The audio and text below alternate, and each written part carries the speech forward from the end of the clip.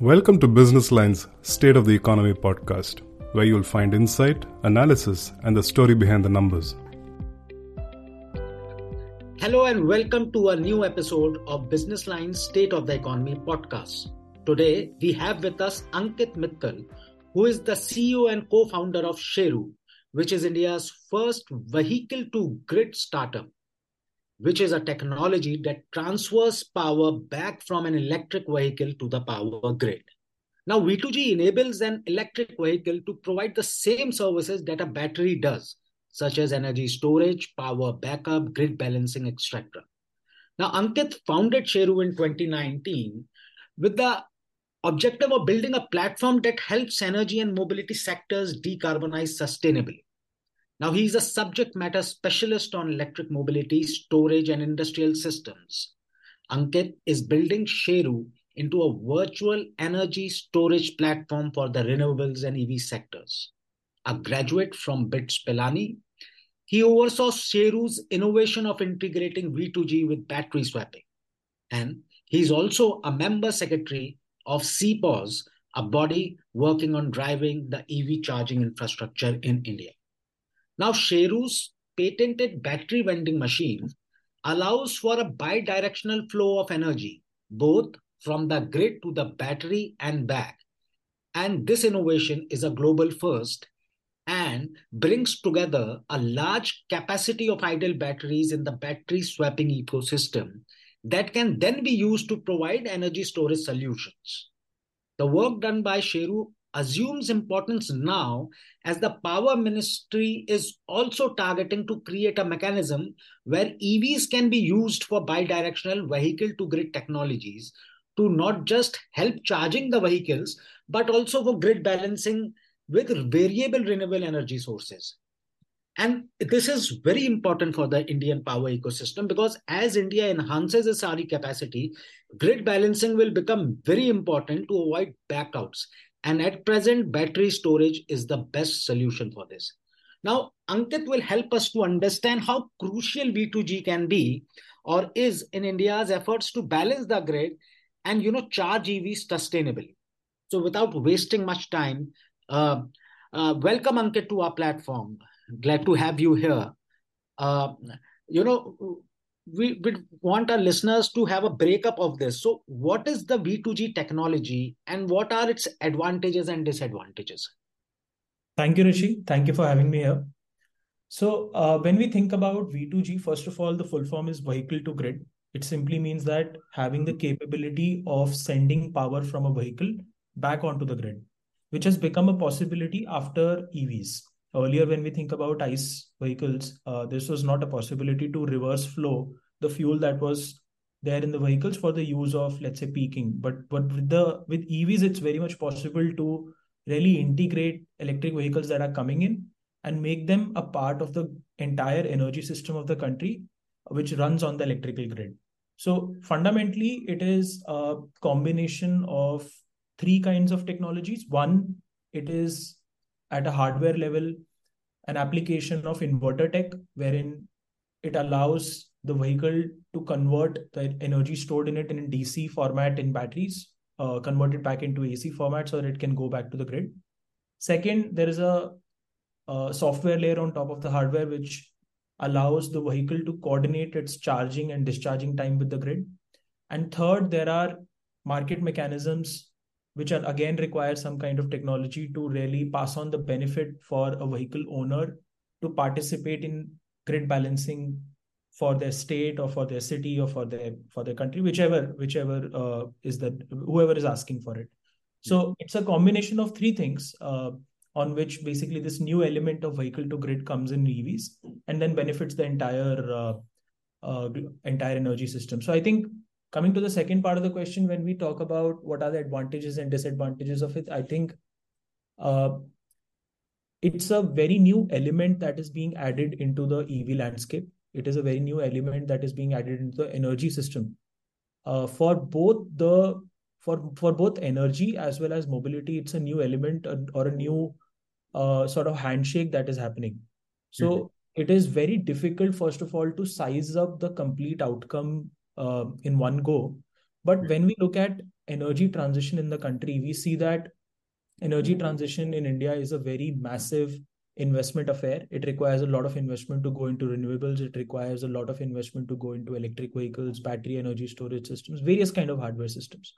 So vehicle to grid fundamentally allows the capex that is going into electric vehicles already to be reutilized for the purpose of grid balancing, so that additional capex for uh, grid infrastructure to be able to adopt renewables and not only adopt but also allow them to grow, that capex gets basically subsidized or circumvented by utilizing the already capex that is happening in the electric vehicles via this new element. So I think at a very base level, at a very fundamental level, it expedites electrification. V2G has the potential of expediting electrification on both ends, whether it is power production or whether it is electrification of transport, whether it is electrification of heating and cooling systems, everything. Uh, so I think, yeah, that's the biggest advantage of it. Uh, Coming to the disadvantage of it, I think we are at a very early stage right now to really map out the cost implications Mhm. of vehicle to grid, or for on an EV, or on the grid, or any kind of upgrades that have to be done to be able to adopt this technology at scale, both it on OEM side as well as grid side. Uh, but the base level requirements for this technology to work, that is how much impact it does on the battery life, those things have been globally tried out in various formats. For example, in India, we tried out vehicle to grid tech with battery swapping first, but in Mhm. West it was tried out first with electric buses, electric fleets, etc. So some of the early trials have shown that the degradation is marginal and the outcome is outsized. And that is why we feel that this is an element that needs to be thoroughly examined, thoroughly developed upon, and the focus needs to be on making it work rather than why it can't work. No, no, very, very well articulated, Ankit. I think since you are in the thick of V2G, you'd be aware that India's Achilles heel right now is its transmission. Correct. Uh, Now, the first this tender war battery storage came, the total prices with power clubbed, RE power clubbed is somewhere around 12.5 rupees per unit Yeah. to 13.10 rupees per unit. Yeah. Uh, if we if this V2G technology, I know it's in early stages, but it holds a lot of promise, as in the power ministry is speaking about it. Uh, if this develops further, do you think we'll be able to bring down this cost quantum from 12.5 to further down? And I know I'm asking you a question which is a sort of answer would a conclusive answer wouldn't be possible, but what time frame should we look at it? Would it take 2 to 3 years for this technology to standard stabilize and proliferate? I think, Rishi, it is. I think answering the first thing, I think we certainly feel that uh, flexible renewable power Yeah. is something that is not only to be solved or developed on site. I think when we think about flexible green power, we first of all think about it in two parts. Okay. Power production can be happening anywhere. Power production can be happening via renewable, by solar plants, by wind plants, by waste plants. There are many ways of generating power, and going forward, we are discovering more and more renewable sources. The Mhm. focus is in the right direction. The beauty with renewables is that power production cost also goes down. Yeah. So power production cost is always set to go down with more innovation, with more sustainable technologies. Uh, Once the more sustainable technologies are adopted. So I think, first of all, in principle, power production is set to keep on becoming more cost efficient. When we Mhm. think about transmission, the problem is that we think about it in silo. We Okay. we we say we generally the entire storage requirement is only thought of in terms of dispatchable RE plants Mhm. that governments, various tenders that come out via state governments or by the federal government, they basically focus more on flexible or dispatchable renewable plants, wherein the capability to store and dispatch energy as and when needed is already present at the plant. So that is something that we believe can, first of all, has to be thought in two parts. So we look at the metric of levelized cost of storage. Okay. See that fundamentally the grid, not only in India, but globally everywhere, due to the focus on energy transition, which is also coming in through the climate goals only itself. I mean, 50 to 60% emissions come from energy sector globally everywhere. So energy transition is at the core of it. And there, everywhere, the understanding is that we are shifting towards renewables. So very fundamentally, we are at a trend where the capability to generate electricity in a green manner is already there. It will proliferate. The capability to adopt digital technologies is already there. It will become more cost efficient, and the capability to develop or manufacture a lot of infrastructure within the country is also focus area for a lot of countries today. So fundamentally, we have all the things in place. What is missing is the ability to store energy. Okay. That is why the most important metric is the levelized cost of storage. So all these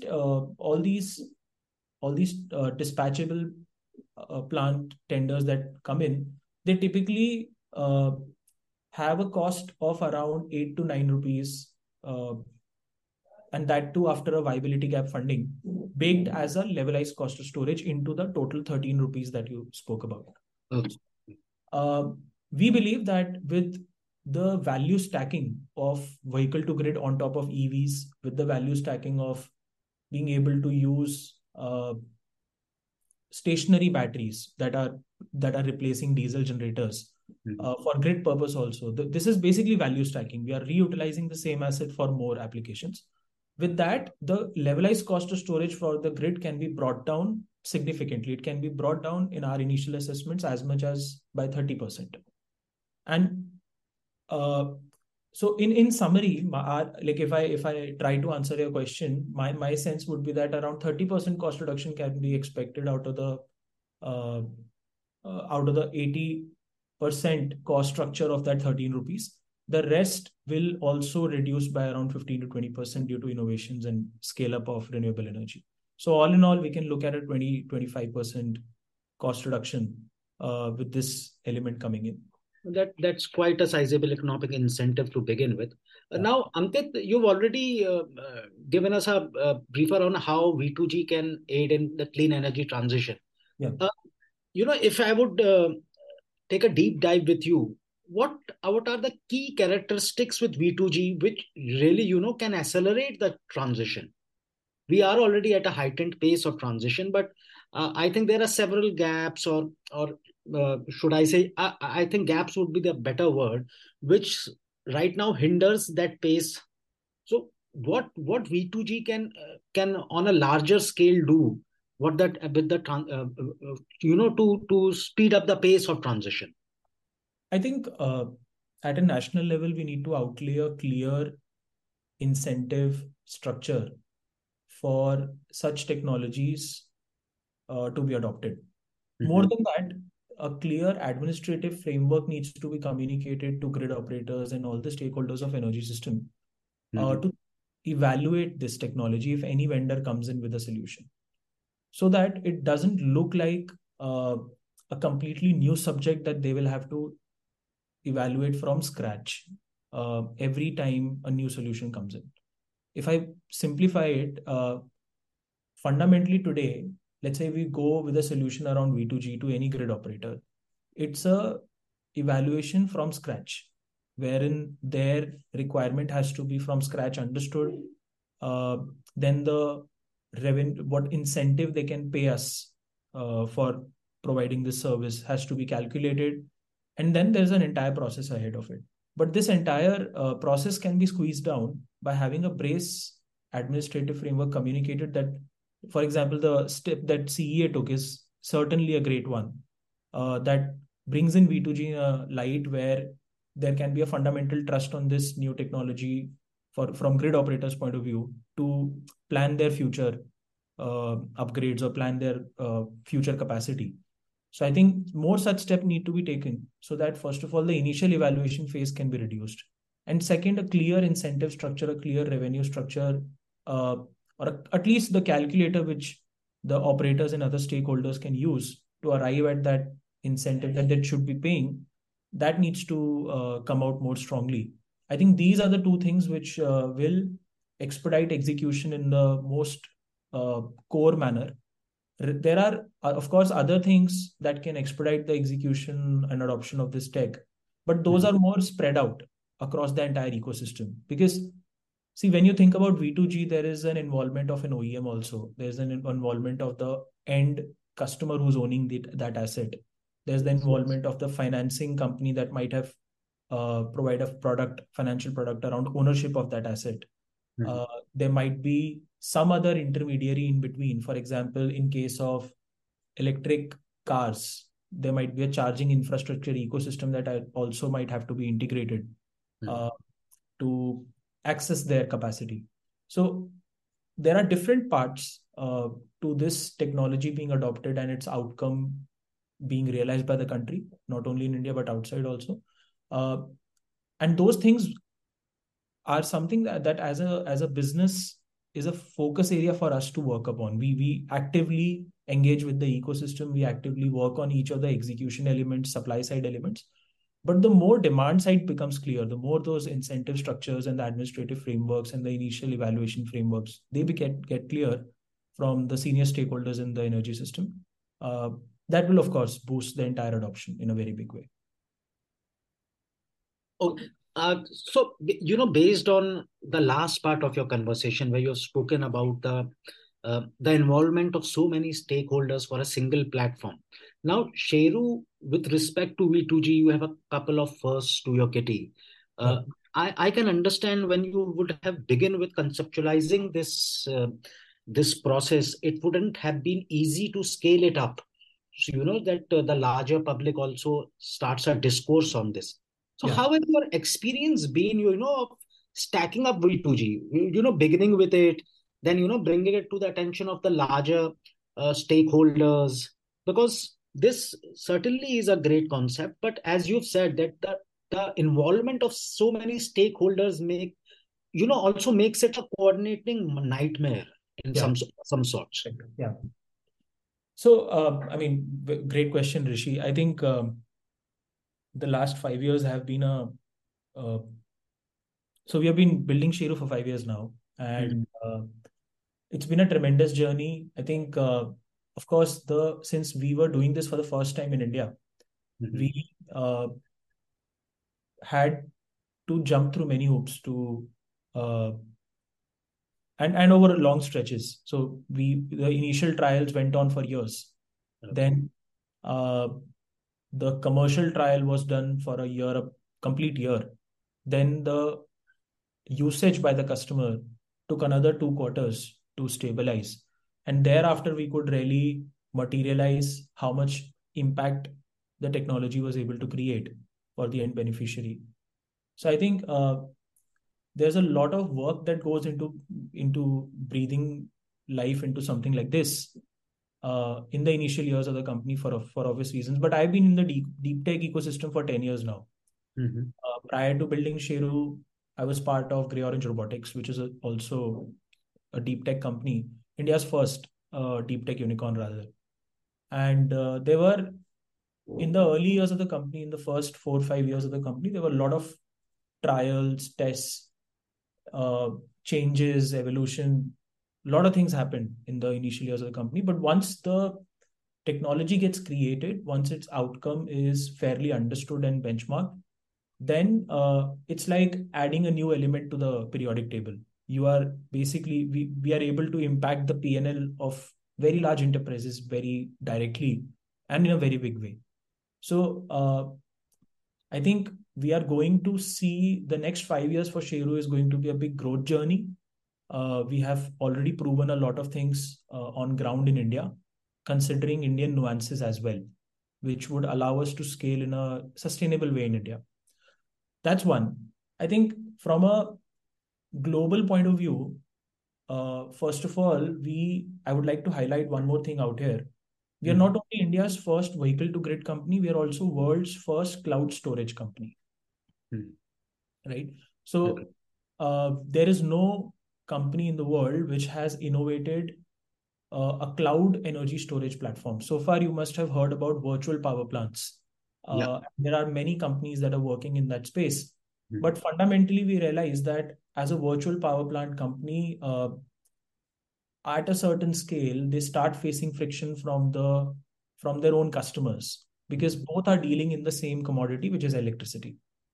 Having said that, we realize that fundamentally we need to provide a flexible infrastructure which can act like a uh, somewhat like cloud computing for grid operators, and thereby we built the entire technology stack of these distributed energy resources as a cloud energy storage platform. So this is for the first time happening from India for the world, uh, and that allowed us to bring in our unique perspective uh, onto a lot of tables in the global forums also. Mhm. And I think that has allowed and that has helped us drive the seriousness and urgency of this tech to be developed and adopted at scale in India as well. In India One, also, yeah, sorry, I'm interrupting you. One supplementary question. yeah, Uh, you've narrated how 5 years of extreme hard work and coordination has gone into where you are now. yeah, During this process, how has opinions changed? I'm sure because we Indians, to a certain extent, are very reticent when a new technology or a new concept comes in, yeah, and half of our energies go in, denouncing that, or so that we don't adopt it, whether it is computers, whether it is, cloud or whatnot. yeah. So, in this 5 years, just wanted quickly, how has opinions changed? I'm sure when you first went around with this concept, though it Yeah. was also developing, as you explained in your with your first job. Uh, Yeah. how has opinions moderated or changed? I think, Rishi, I think when we look at the last 5 years, these 5 years were also very different for any other 5 years, Okay. right? There was COVID for for Yeah. for Yes. 2 years, right? So for Mhm. 2 3 years, there was a different life that all of us were living, right? And generally, when you look at a 5 year plan of a company, nobody has that kind of a 3 years or 60%, 70% of the time going towards this thing, this kind of a thing. So I think uh, there were a lot of ups and downs due to various reasons in the opinions around this. For example, in 2019, I remember 19 to 20, Okay. pre-COVID, for the first year, it Mhm. was considered very much far ahead. It was considered way ahead of its time and may not be even needed as an urgency. It was the time of uh, when uh, sustainability was not really a focus area for anyone in the country, right? I think to a large extent, sustainability has come into a lot of limelight after COVID, wherein we went through what we went through. And we realized as a society that sustainability at a very fundamental level is missing. Uh, and that led to the entire discussion around climate, that led to the entire discussion around health, revisiting our public utilities, everything. So suddenly, within from 2020 to 2021, there was a lot of curiosity to Mhm. understand things. I think to a certain extent, we were able to leverage that time well enough Mhm. and tap onto that curiosity and bring this into again focus of the entire discussion. So I think that helped us. And with EV gaining traction, what has happened is that, and EV went through a lot of transition. You remember EV started out with massive incentives. Today, True. there are really no incentives. True. So, and despite that, we are at a figure of around 5% EV adoption in the transport of country. So we have made dramatic changes in a very short span of time. Within 2 years, we have gone through supply chain crunch to removal of subsidies to a lot of things. So suddenly now the sustainability of EV ecosystem requires more to be delivered out of EVs and not just an emission impact. And that's where the discussion around considering EVs as personal energy devices, just like considering a phone more than a phone, calling it a smartphone, making literally a part of your livelihood, that came into that discussion, right? So something similar happened with EVs also, the moment subsidies evaporated in India as well. And for that So matter, globally everywhere. So, fair enough. yeah. So where in all this the exercise, the endeavors that you took, Yeah. and as you created your platform NetBat, Yeah. where is NetBat right now, and where do you want to chart it? Um, I think a decade will be a long time, but 5 years, since the developments are coming in a real more fast than we would have seen earlier before 2020. Yeah. Where is NetBat right now? What are the industry talking about it? So And we are, yeah. and where does it go in the next 5 years? So currently we are live at a very small scale in Delhi with Okay. the grid operators in Delhi. Okay. Delhi has been conducive. All the grid operators were private, so Mhm. a lot of risk bandwidth was there. So it's live today. We are serving the grid in Delhi right now. The Mhm. idea is to get to a scale where we are able to service Delhi in a significant way in the next 2 years. Mhm. And the idea again is to get to at least a 1 to 1.5 gigawatt hour aggregated capacity of the platform in the Mhm. next 5 years in India. Having said that, India's requirement of energy storage is huge. It's India's the So third 300. largest. Yeah. I mean, the amount of storage capacity in our early estimates, and the estimates have been evolving, has been Mhm. from 200 to 260 gigawatt hour Mhm. required for the electrification targets by 2030, which is 60% renewables, 30% EV. Right? So for all those targets to go well, 200 to 260, like 260 gigawatt hour storage capacity will be needed. So 1 gigawatt hour, 1.5 gigawatt hour will be still a very small True. figure. But the idea is to at least get to a scale where then we can have the discussion of scale up in a different manner, right? We, instead of talking about it uh, uh, at a company to company level, we are able to integrate ecosystem to ecosystem and grow not in multiples of megawatt hours, but in gigawatt hours from there on. So I think scale up requires different strategies in different phases, given it's a new element add, Mhm. plus it's a underserved market. And not only any underserved market, but a critical underserved market.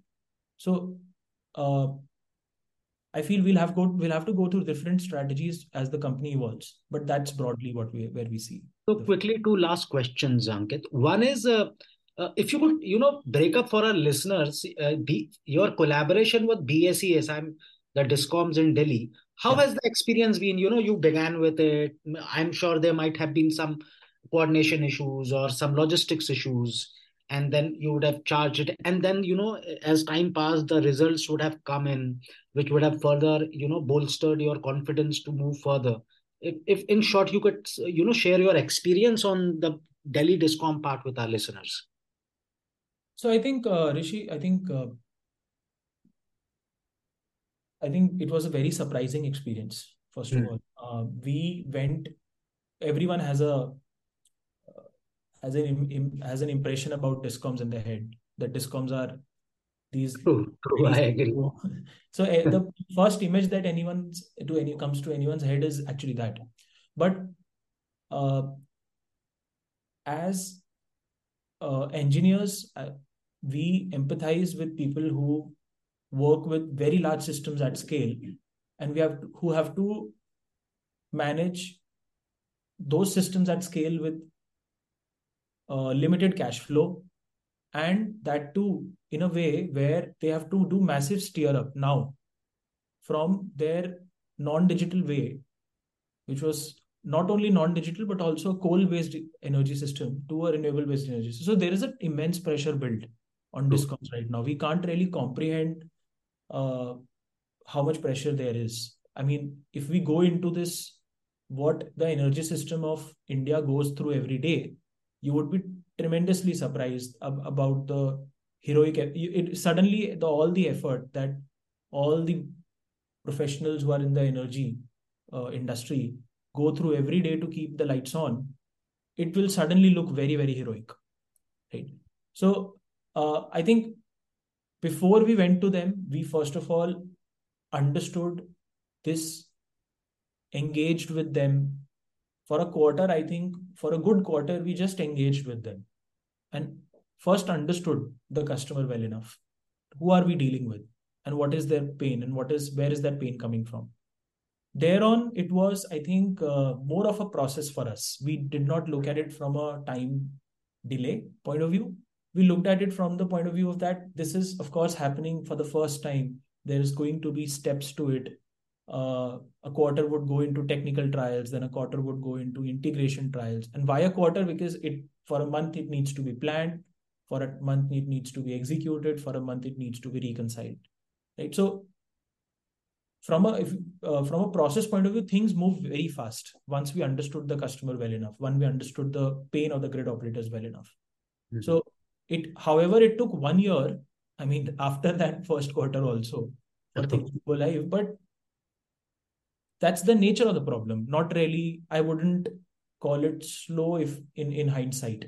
I would rather call things slow in future if after seeing the adoption, if after seeing the outcome, things don't move fast enough. No, that's a fair assessment. The last question that I want to put to you, V2G is, I feel it's a very promising concept if it's used in India, because the kind of resources we have and we will have in the future, this becomes important. But, what does the future hold for it? Is it still that the larger industry is still in a wait and watch mode, or we will have to have more use cases of V2G first, so that the larger ecosystem, gets to understand the usability of this concept? What does the future hold? So Rishi,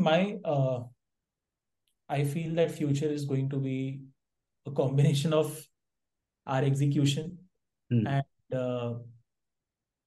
of course what people think about it as the market timing. So I think I can speak for our execution. I think from our execution strategy point of view, our thought process is very straightforward. Sorry, I'll just interrupt you and I'll give you a context why I'm asking this question. Yeah. Right now, India is in the middle of establishing smart meters for power. Yeah. Now, smart meters are the smallest building block, but the most important building block, because if you want to sell energy from China to Europe, you need a smart meter. Yeah. Anything you need to do, you need a smart meter. Yeah. I recently met with almost all the smart meter people who are doing it. And one problem that they face is, again, discoms, because the systems there need to be upgraded, without which smart meters won't work. For example, the billing system is the biggest problem right now. So, there are teething issues, which, and without those billing systems, because almost 17 discoms right now are not in a condition to, completely upgrade their billing systems. Yeah. Because of financial costs, coordination issues. Yeah. So, in the future, that's why I was asking, V2G also faces the same fate, because you need a lot of technological upgradation in systems, and that would require finances. So while a technology could be great, there could be those shortcomings. Hence, that's the context I was asking. Yeah, no, this is really helpful, Rishi. So I'll just add to it. So I think if you look into the subsidy data, the electricity subsidy that discoms are to receive for the direct tariff subsidies that they are mandated. Yeah. We know that 50% of the India's electricity consumption is paying the premium, which is CNI. Yeah. And 50% that is agriculture and domestic, that is all subsidized, almost all subsidized. All that subsidization in direct tariff is mandated by governments, and that money flows through the central government to state government, and state government to the discoms. Similarly, from state government also some obligations are to be paid. The average delay in this subsidy payment to discoms is around 12 months. Yeah, sometimes more than that. More than that. Yeah. Imagine if some discom has to make the payments for upgrade, for any kind of payments, right? The kind of working capital stress they might be having. So the problem now, it's a very unique problem. We can't really change this problem overnight. Yeah. But this is the base reason due to which all these teething issues come in or process delays happen. Now, while I'm working with Sheru, I'm working on Sheru. I'm also working with the Beacon team. So you might have heard of the Beacon Foundation, which is behind UPI, ONDC. I do. Yes. So basically, Beacon Foundation is building another protocol called UEI, United Energy Interface. Okay. And I'm working closely with the senior stakeholders of Beacon Foundation to really navigate UEI in the right direction from my limited experience, right? So UEI's objective is to actually deliver those market mechanisms to the overall energy ecosystem, including the large incumbents, including people like DISCOMs, including people like regulatory commissions, including everyone, to first of all bring in digitization in the day-to-day processes. Okay. Bridge financial payment system gaps, so that the market first of all can move and adopt the benefit of digital itself. I think electricity system is still in a digital transition to digital phase. Fair enough. Yes. Which, a lot of the hardware that has to come on the last mile for such technologies like V2G has to come, that gets slowed down.